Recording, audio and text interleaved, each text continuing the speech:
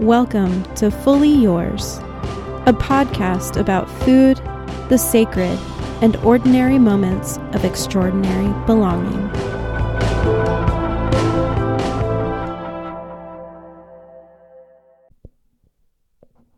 Hey, this is Christy. And this is Eva.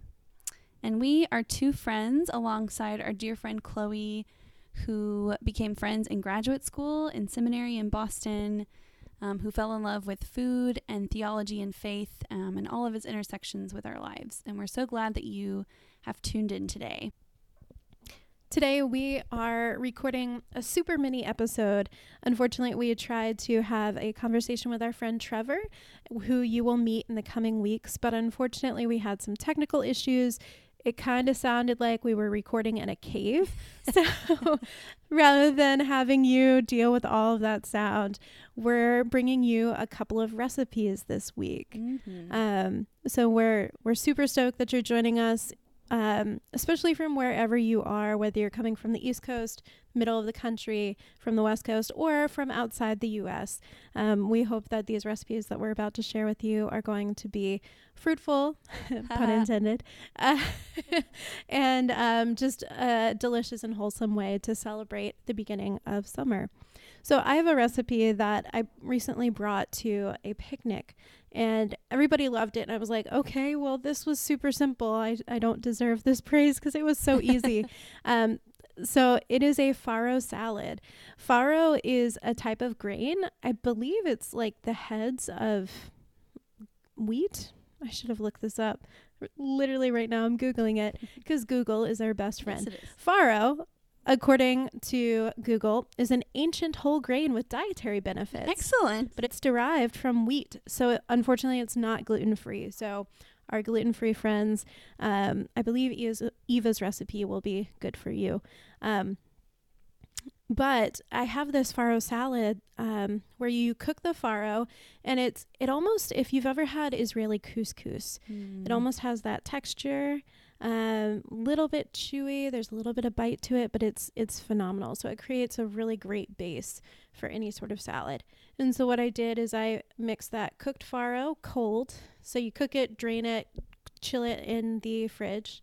And then I added just whatever vegetables I had. So I had some cherry tomatoes, I had some cilantro because I love cilantro.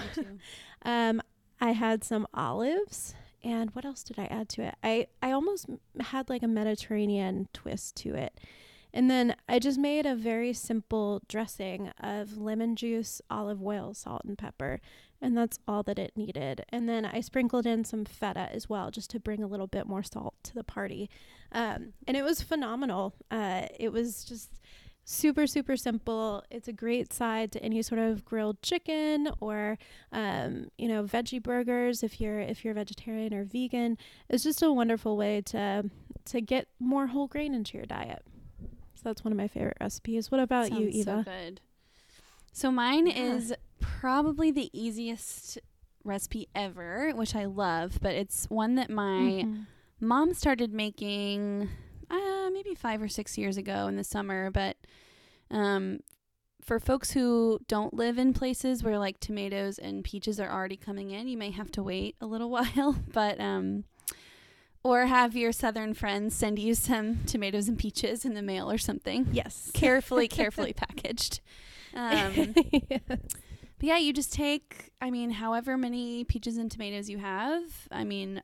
Preferably they're locally grown, supporting those local farmers. On the riper end of the spectrum, like you want them almost like, not going bad, but just like very ripe. And just wash them, slice them up, add a little basil or even like fresh parsley. So you just slice them like vertically and then like arrange them on a plate and then put just a little bit of salt and lemon juice over the top.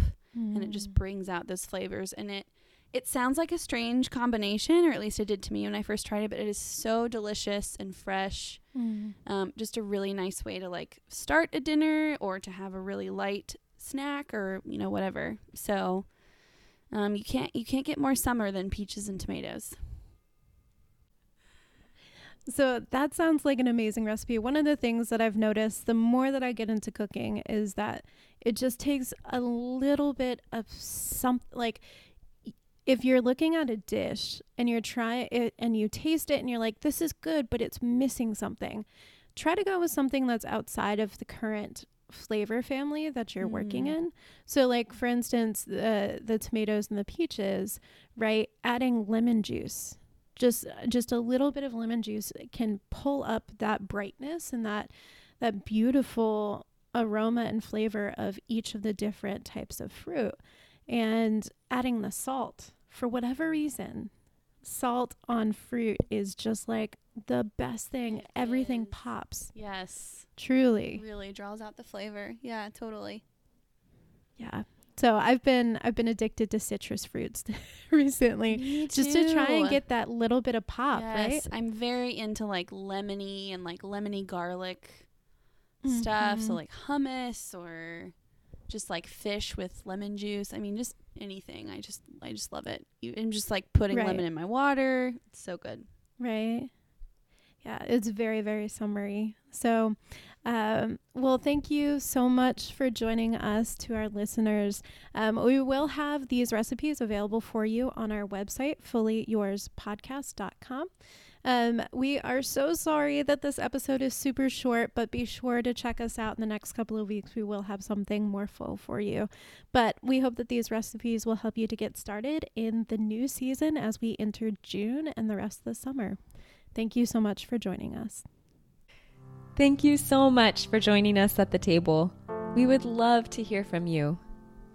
Let us know what you think by leaving a rating on iTunes. Or if you have show ideas, comments, or just want to reach us directly, send us an email at fully.yours.podcast@gmail.com. For today's show notes, our blog, and more, be sure to check us out at fullyyourspodcast.com. Huge thanks to Steve Dry and Catalyst of Harvard Epworth United Methodist Church, based in Cambridge, Massachusetts, for their generous grant funding of this podcast.